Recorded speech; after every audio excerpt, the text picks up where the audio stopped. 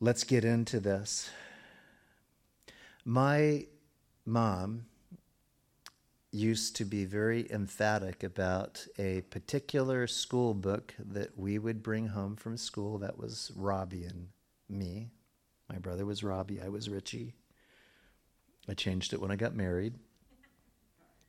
But the book that I resisted and actually detested was one whose title, if you've been a teacher, usually curriculum has titles to it.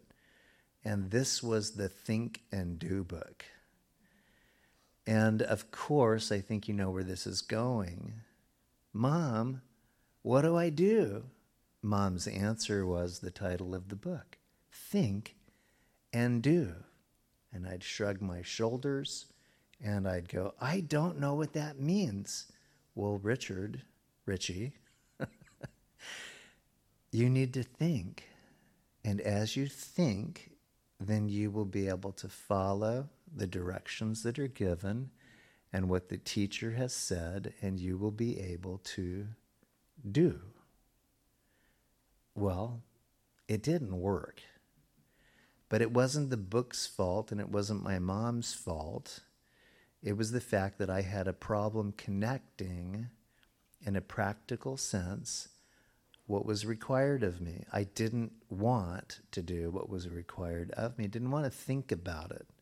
In fact, I would have been just as happy if an older brother had come along and just done the work for me, and I just stamped it with my seal of approval and, given my lunch money to him or something like that. So the Think and Do book, I needed a lot of correction on what it meant. I'm telling you, though, that the title incited in me resistance. It didn't find in my heart a reward at all. It was something I just did not want to do. So I thought about that. My grandmother used to say a popular phrase, an idiom called mind your P's and Q's. Does anybody remember that? Do any of you back there remember that? You're hesitant. I want to see if I identify with him, then I'm saying I'm really old. And if I just play ignorant, well, then I'm innocent. So the P's and Q's were an idiom used very popularly by my grandmother's generation. It means be exact. It may have come from the days in which the printing press was by moving little metal pieces that had letters on them or phrases in them. And so the printer was to be checking and double checking that the P's and the Q's wouldn't be mistook. Now, I understand that in teaching handwriting, because when I was teaching handwriting, it was very easy for a student, depending on what handwriting or printing you were teaching them, Danilian, Zehner Bloser, those kinds of things, then they could alter the letter that was intended for one that wasn't intended by putting the stick on either the left side or the right side. You put it on the right side, as you're looking at that little O, it becomes a Q. You put it on the left side, it's a P. But sometimes they would mix it up. It would change the entire value of the word. But the idiom also has come to mean, hey, let's show some really considerate manners. Mind your P's and Q's. So Grandma always used it, not that I was having a writing problem, though I did. She was saying, Richie, mind your manners.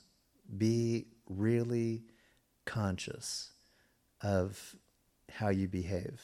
So we understood what it meant. It didn't mean alphabet soup, which was very rewarding. It didn't mean alphabet cereal, which was very sweet. It meant my manners that would sour in her thinking of me. So setting you up right now, we can see that in this particular Psalms, there is instruction that we, unlike them, might mind our P's and our Q's, that we get it right when we know that we very often fail pretty consistently. So it opens up, interestingly enough, with praise. So may I say to all of us, one of the means by which we change the attitude of failure is to acknowledge the God who is faithful and who never fails. A means to change the attitude or action of failure is to acknowledge in praise the God who has never failed, always faithful. The mistake we make is that we feel because of failure we have no connection with God, failing to realize that Jesus had, in his death, in his resurrection, in his demonstration of the Father's love, given us access 24/7. But what part in that 24/7 do we get confused? It doesn't mean that we have a limitation on God's mercy and forgiveness. We're the ones that limit our own access to him. So I like what the psalmist begins with, which is praising the Lord. It says in verse 1, "Oh, give thanks to the Lord, for he is good." And he is. In times like today, guess who gets the bad rap? God does. Why is he allowing this to happen? What in the world have we done to deserve this? How could this be? All of us have an incident or two or perspective on culture or politics in which, rather than giving thanks to God because he is good, we look at the bad and we try to cite God for allowing it, for being the cause of it. There are hurricanes, there are fires, there's lawlessness. God's getting a bad rap. So the psalmist, in opening up this passage, especially as it moves on beyond 6, that come in fairly consistent indictments, we want to be able to be on the record, and we want to say, though there is a mark against me, potentially, in what I think, what I've done, what I say, what I haven't been transparent with God about, he has not recorded that. I may be on the record for it. It certainly may be something that I'm marked as, or potentially judged for. But God hasn't accounted that to us. And that's worthy of being able to give thanks to the Lord. Why? Because he's good. You may say it's an interesting contrast, though, Rich, because on Sunday we were talking about the correction of God, which confirms his love for us. And the correction of God comes in different manners to each of us, according to the need, the necessity. And we can all cite the times in which we can say, oh, I've been corrected. And that may have been through an agency. It may have been through, obviously, our parents, which we focused on. We've all got them. But God, we need to remember, is not judging you in the correction. It's been judged. We're simply being put back on course. We're simply being turned around. And so, in one way, the recitation of the faithlessness of God's people by this psalmist is not camping on God's failure. It's saying, man, the camp of Israel and all the tribes, how could they forget that God is good? He declares it. So sometimes when it doesn't come out of our mouth, guess what? God will make a rock cry out and declare it. The very thing that we ought to have done will come from somebody else's mouth.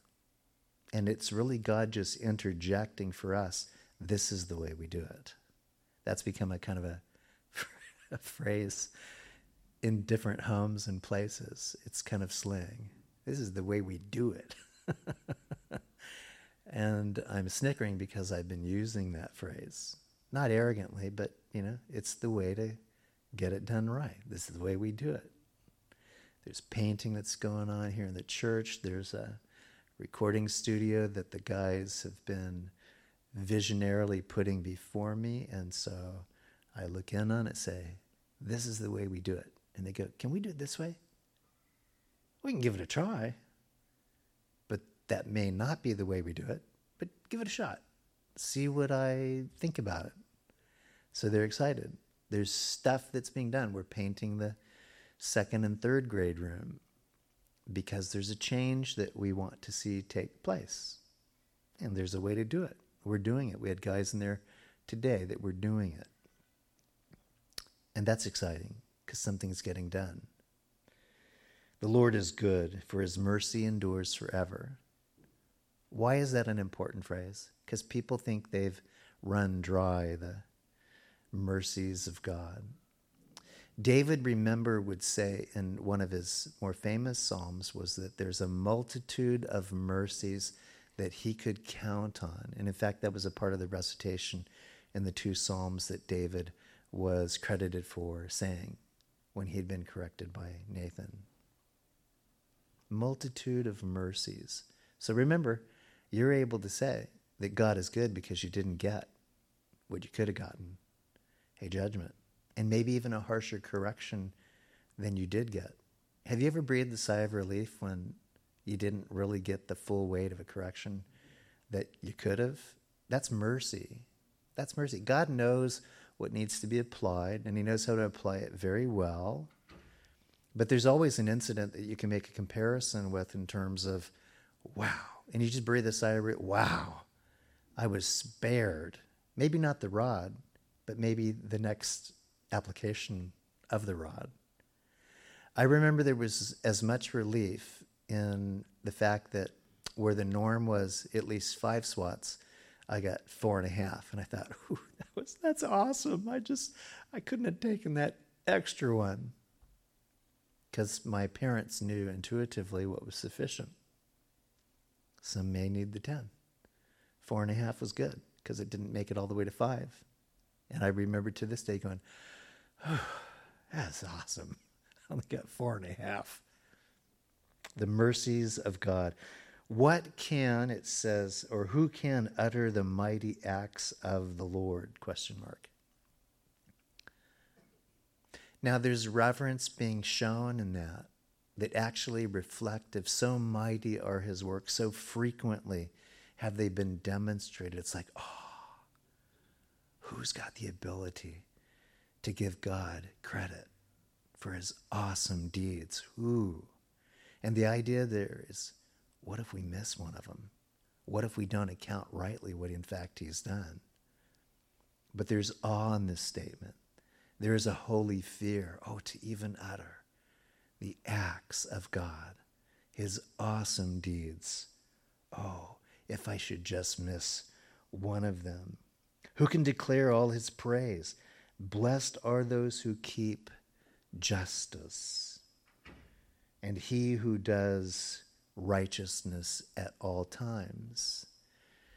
The reward in keeping justice and the reward in doing righteousness at all times is summed up in the word blessed. We're happier. Have you ever had a grumpy day that moves into another and then a week? And one of the things isn't this implication here, I've got to keep it better. I've got to keep justice better. It's actually not that at all. What you do is you allow God to keep you in his fullness. In everything that the Lord is to you, he is your keeper. So though this implies a work, it actually implies better for you and I, a resignation. I want the Lord to keep me in his grace. I want the Lord to keep me in the acknowledgement of his mercy. I want the Lord to keep my voice, that I might sing to him and pray to him. I want the Lord to keep my bones in place, that in these things that are important to him, justice, remember that's reasonable and fair. It's not what tends to be implied by culture today, which is judgment. That's a different act of God. God seeks justice, that fairness and reasonability is applied to all. The reason that we don't see it is because we have become secular, not us, but our culture, and we're seeking to do things contrary to the way that God wants it done. So what do? Well, the psalm in this case is pointing us to the fact that we are hopeless if we do not put ourselves in remembrance of who God is, what he's done, and his faithfulness towards all who seek him, his open arms to everyone who has been, as you recall the story, the prodigal son or daughter running from the Lord, wanting it their way instead of Yahweh. And so God wants to remove that as a barrier.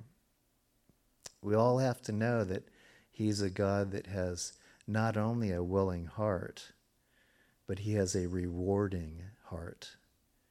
He rewards his children. Oh, who can utter it? Man. But we need to. Again, it's showing reverence. It's showing reverence as we recount and recall. In verse 4, remember me, O Lord, with the favor you have toward your people. This is good. See, there's another people that actually, in historical account, came before us. They were the people that God elected in his sovereignty that we know as the children of Israel. He started with one man who had no qualification to hear the voice of God, intimately beckoning him to step out of a secular and pagan culture. Secular in terms of what its focus was, and pagan in terms of its religion. They did not honor the Lord God. And guess who got grace handed to him? That was Abraham. No qualification whatsoever. Except perhaps one that we also would say is our qualification. When we heard the voice of God, we said yes. When we were invited to the place of God, we said, why not? And when the Lord stretched us in faith opportunities to exercise in a manner of belief, we said, sure, I believe. I believed in a lot of things that haven't given me anything. In fact, it's robbed me of much, of everything. But I do believe. I'm willing to say that. I've exhausted all other endeavors of satisfaction. Lord, remember me with the favor you have towards your people. So we need to remember Israel. Because sometimes we only want to remember the good old days of the USA. We should remember the good old days of the USA. We should be those who celebrate a work of God, working through godly men to put together a nation that under his sovereignty, under trusting in him, exercising in the freedom of religion, and I might say specifically Christianity, pointedly, we are ones who received that because of the oracles of God that flowed from God's people, Israel, into our hands. The word that I read tonight is from the nation of Israel to those men touched by God as songwriters of their day, endued by the Spirit of God. The very same Spirit that is within us was the inspiration and the facilitator of the words that we look at tonight. That's pretty awesome. There are things happening in Israel today. And even in the political scene that deals with prophecy, we need to keep them in prayer. Not for maybe what it means on the very short side of what we believe is the imminent return of the Lord, not upon earth, but basically to take us from earth. We need to keep a perspective that God's in charge of them while he's given us a charge with the entirety of the oracles of God. Written by whom? These were Jewish authors. With exception of some pedigree, these were Jewish authors. And we have the entirety of God's truth to satisfy every question that we could ever ask, every need that we have, and to anchor ourselves in a sure hope that we are to be able to express faith in. The time is short. Remember me, O Lord, with the favor you have toward your people. Don't ever believe in the false doctrine in which Israel is diminished and we've taken its place. And dominion theology, we got to get her done as a church before God can do anything else. Nope, that's a bologna sandwich. Don't mean to offend anybody that enjoys bologna. I can eat it too. But that's somewhat of a derogatory statement. It's not accurate. The Lord is doing a work through the church, but the church is not to be doing any work that it can boast in to conquer the world. There's enough conquerors out there, right? Enough causes that distract us. It's all there. Remember Israel. Pray for the peace of Israel. Ooh, I think my prayer worked. The Arab nations have just shaken hands with them and the USA. USA all the way. Israel, way to go, Joe. Not that Joe. Don't know why I used that one. G.I. Joe. That's not working either. The point being made is that we're to remember fondly where God's eye is upon that nation and in which the clock of eternity ticks in terms of when time's up here, time begins there, and there's a pending judgment that will start in time. But a reign that will be on this earth for 1,000 years, and then eternity that will be timeless, because that's in God's plan. And we can't even imagine what that is like. Most of us, like right about now, are going, the bed sounds good and a cup of cocoa. Are they serving that tonight? Because, see, we're time-oriented. Many of you started your morning early, and this is getting on the late side of looking forward to resting your bones. There is a true rest coming, but it has nothing to do with you unresting your soul by the events that are right now calamitous and seemingly unsolvable. God has that all worked out. If you realize that he, being faithful to Israel, remarkably faithful. No other nation has ever been able to be separated to the four corners of the earth, gathered together as one since 1948, and have such, in my opinion, incredible protection by a very few. The U.S. being one of them. May we not turn from God's work in that nation, because they're being drawn back to him. And you know what's making the difference? It's not forcing this down their throat. It's the love of God actually being shown through the church in what is called simply agape love. We're not asking for anything in return. We're returning the love of God to them through the practical agency of the church. We love them.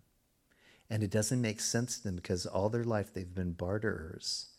And they've had deals cut and deals broken. So when they all of a sudden are introduced to the one whom we represent, Messiah, who has come for them, they marvel. They may not confess him, not yet, but they marvel that such like you and I would be praying for them and loving in Jesus' name, each one of them. Pretty incredible. Oh, visit me, the psalmist declares, with your salvation. Have you had a saving moment this week in which, as you evaluate it, I was in peril and the Lord saved me. I was in peril and the Lord saved me. If you take an inventory, I think you would marvel at how many deliverances God has given to each one of us tonight. Classic. One of the members of my family was skateboarding, came into the house, kind of laughing, which I was kind of amazed at, but also kind of hurting, because that skateboard didn't exactly do the trick that it was summoned to do. Splat. So as a father, you know what I'm thinking. Did you have your football gear on? Helmet, knee pads, elbow pads, gloves, flypaper shoes? None of those things were evident. Just that laughter, and I believe it was this, a laughter of deliverance. God delivered me. That's the way I looked at it. But I also looked at even just my own life. Delivered from one meal to the next. Lord, what delivery. My goodness, a breakfast. My goodness, a lunch. My goodness, the scales.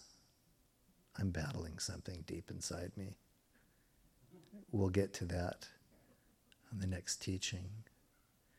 They're called cravings.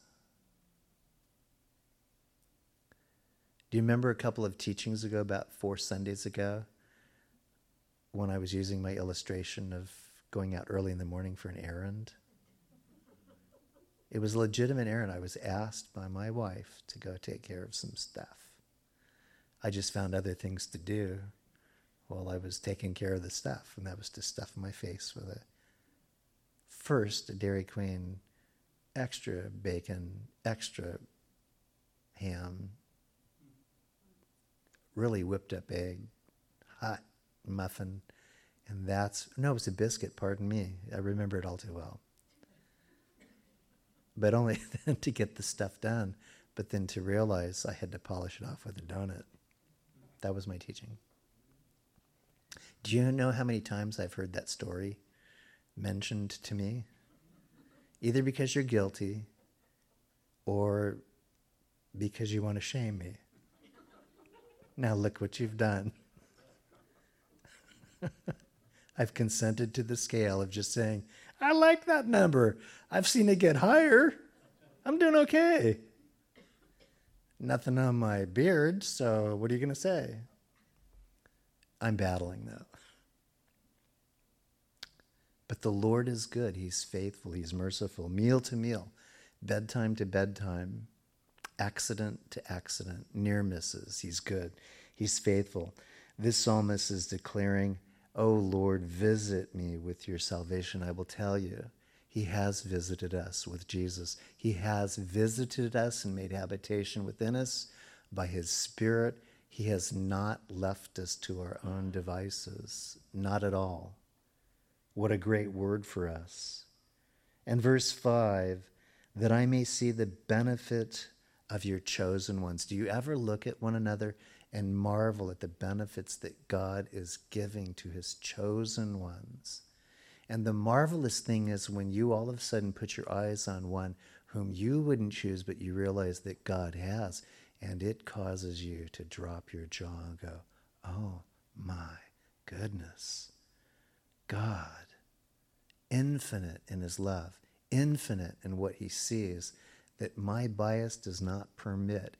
And it does stun you when you are able to hear in your heart what the Spirit says. That's one of my chosen ones. Richie, that's one of my chosen ones. Oh, that I may see the benefit of your chosen ones.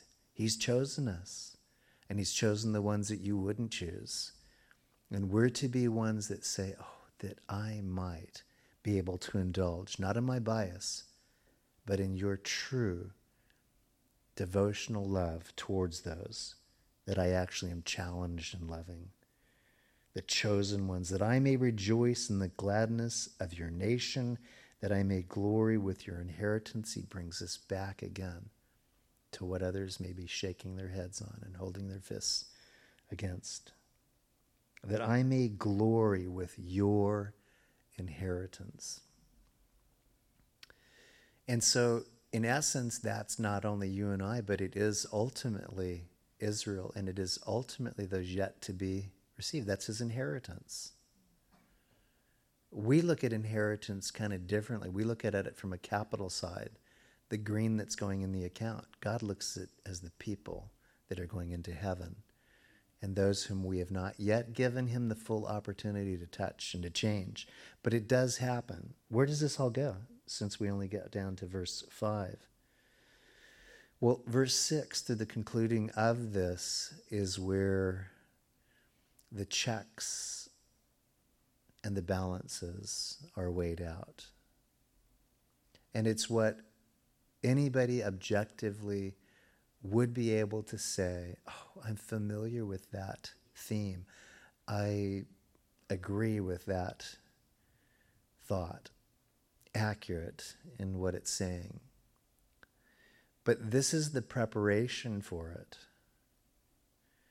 This is to say, if you take no note of this, and if you don't value this, you'll devalue yourself on the other. You must value this, what has been spoken concerning God, in order to not devalue yourself or another concerning what is going to be shared. And that's the evidentiary failures, the mess ups. That's your devotional word for tonight. Wanted to be able to compress this. We would be here a lot longer, and we probably could do very well. But when it's sufficient to be able to say, now that the narration is set, then take what it is that you've heard and pray thanksgiving and praise tonight to the Lord for all the things that he has done, is doing. Pray tonight, even as we leave, for the elections, which are right around the corner, some 40 days out? Am I right? Wrong? It's right in there? Something like that?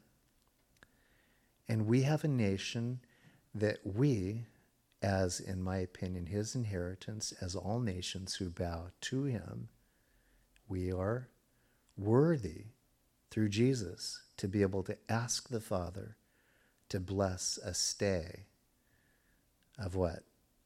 Consequence. Because of what? The backsliding of a nation. Remember, it's the backslider that gets corrected by his backsliding. So we could say, as a nation, we're due, but we could also say, but Lord, in your word, you have said that there's mercy. And that's what I want to see. I want to give it one more shot. There are definitely people that as Christians we ought to be voting for on principle of basic faith and Christianity, period. No apologies there. You need to examine what their philosophy is about life and about the depravity of humanity. And if they lean towards the depravity of humanity, meaning that it's okay, let them do what they want, it's all right, it's just this, it's not as bad as it could be, you need to have an opportunity on paper to say, that's not God's heart, that's not God's will. This isn't about politics simply for people's sake, it's for God's sake. For God's sake, we need to be those who, by an examination of the Lord, not divided by politics, but by pleasing God, are able to say, this is what God would find pleasing, based on the principles that I see in his word, positions that are taken concerning life. And ultimately, if it gives us another day, another month, another year or 4, that there's opportunity for the best harvest to take place, as opposed to waste away until something does take its place.